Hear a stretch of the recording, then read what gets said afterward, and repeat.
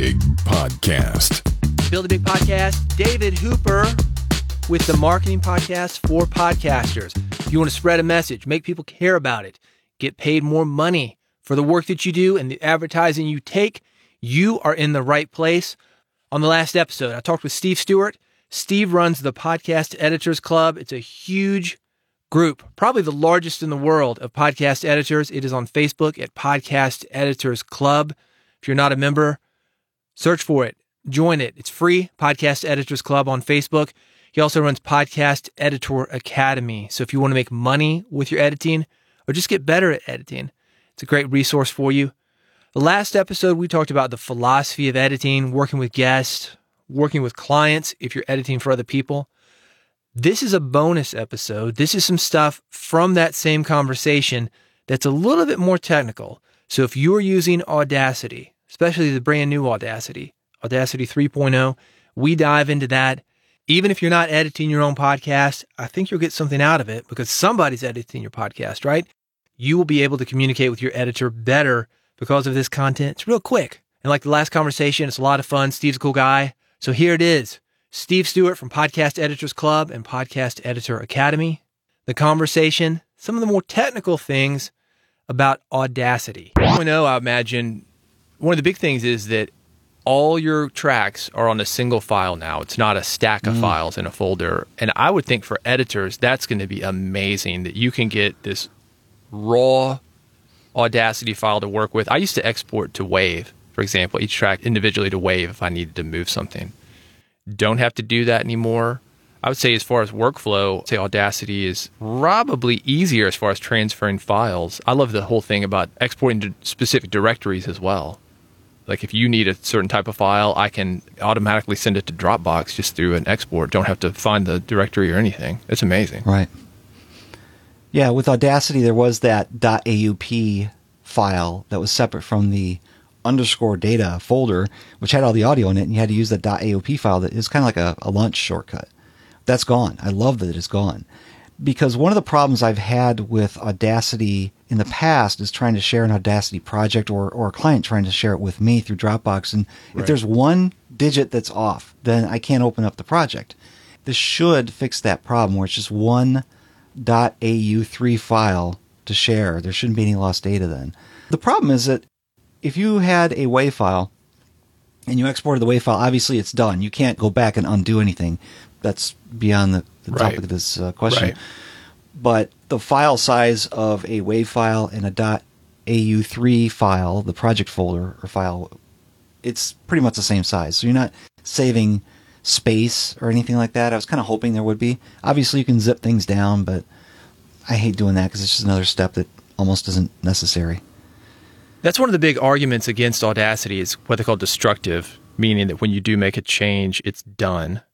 You can Control-Z it, but you can't make 1,000 little changes like you could in Audition. That's never been an issue to me. I guess that's one of those workarounds like you're talking about. It's like, yeah, it would be nice to have, but it's maybe one of those things. It's 10% better for me. I'm curious, what are the things that you would change in Audacity if you could get the ear of the developers? What would make it better for podcasting? I think what you were mentioning there is the difference between Audacity and a lot of the other DAWs is Audacity is a destructive editor, meaning when you make a change, once you click save or you go too far down the way, you can't undo it. Right. Whereas a lot of the other DAWs, you're going to be able to just pull something back. You could be 30 minutes into an edit and they start talking about the dog that was barking earlier, and you can't remove the conversation about the dog talking earlier, but you edited out the dog barking earlier, so you go back and bring the dog back in. You can do that. With Audacity, you can't. That's the number one objection people have to Audacity is it's destructive. But I'll tell you what, I have rarely, maybe once a year, had to go back and add something back in that I took out, or did something that was...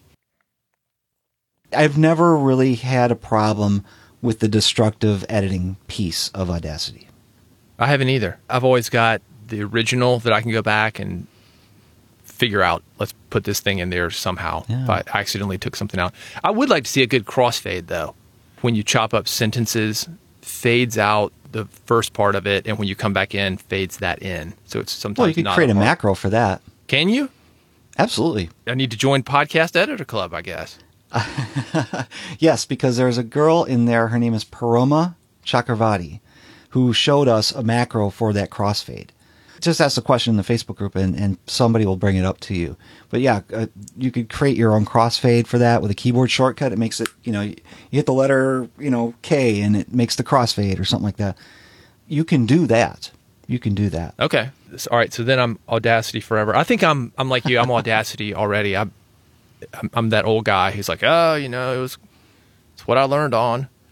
Learn how to do a stick shift. Do you know the Find Zero Crossings thing? I do. I just learned that, though, in the last couple of weeks. Is that not crazy? Oh, my gosh. I know. Oh, my gosh. I know. I learned that in 2015, and it changed my life. And for the people listening who don't know what we're talking about, when you have you're selecting a section of audio you want to delete. Maybe it's as simple as taking out a but or an and, or we'll just say an but it's kind of tied into another letter. You want that cut to be clean. And the way you do that is you've made your selection, but you hit the letter Z unless you've changed your default in Audacity. And the Z is this Find Zero Crossings command, which very slightly adjusts the borders of your selection to where the audio hits the zero line. That's where it's going to find that spot to adjust to. Because if you don't hit the Find Zero line, or if you don't hit that zero line, then you have the possibility of hearing a bump in the cut, in the audio where the cut was made.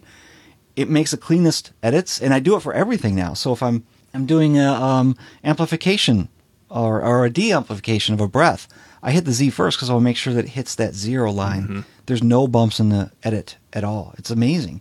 I was amazed too. I'd never heard of that, and I think that's the thing is like Audacity is so powerful, and to use it for 20 years, like I know my way around it. I'm probably more comfortable than most, but you learn something new every day on it. Especially with like 3.0, they're adding new stuff. Not a whole lot of new stuff. I think it was mostly that file format. Changing the default for your multi-view. That's one of the things I'll be using all the time. So you can see the WAV file and a spectrum view at the same time. It's funny because I opened it up for the first time and I recorded it because I had somebody in the Facebook group ask a question about it. Does it work on Big Sur? I was like, well, let's find out. I have a laptop with a Big Sur. And it's a 2016 model, so we know it's going to work on almost all Macs. And I did this capture of it and I installed it. And I opened it up, and I was like, wait a minute, this looks exactly the same as 2.4.2. I was hoping for a new interface, yeah. Oh, so that's the question to the developers. Let's make it a little prettier. It still looks like Windows 98. I think on my PC, I think they changed the buttons to square instead of round or something. But that could be a setting that I'm not aware of. But I kind of like that, though. It's even like Clean Feed, which we're using now. It's super raw, and who cares? If it gets the job done, that's actually helped me, something like Clean Feed, when I'm interviewing people, because people take it more seriously than Zoom. When they see a Zoom interface, they think web chat and kids schooling or whatever. But sometimes this clunky interface is like a government website or something. It's serious. Steve Stewart on Build a Big Podcast. For more from him, go to Podcast Editors Club. That's the easiest thing that you can do right now to get you connected with other editors. It's on Facebook, Podcast Editors Club. If you want to do more, if you want to make money with your podcast, he also has Podcast Editor Academy. When you go to that Facebook group, Podcast Editors Club, you will find more information about it there. On my blog, I've got a great behind the scenes of Steve's business. That's at bigpodcast.com. Just go there, click on the blog link. While you were there, you want to subscribe to this podcast, Build a Big Podcast. I'm here a lot. And the next couple episodes that I've got, you don't want to miss them because I'm continuing the thread of how to make your podcast sound great. You get it all for free at bigpodcast.com/subscribe. bigpodcast.com/subscribe. I make it easy for you. I've got one button that you click. Got an iPhone? One button. Android, you get your own button. One button, click it. RSS feed, one button, click it. Subscribe. Apple's calling this follow now, but you know what I'm talking about. This is where you don't miss an episode. So whether you're calling it subscribe or follow, you don't really follow me because you're a leader too. You're a podcaster. I'm helping you build a big podcast. We're in this together. So go there and subscribe, bigpodcast.com/subscribe. If you want to call it a follow, I won't hold that against you. Bigpodcast.com/subscribe, and I'll see you on those next episodes. Thanks for listening. Thanks for subscribing. I'll see you soon.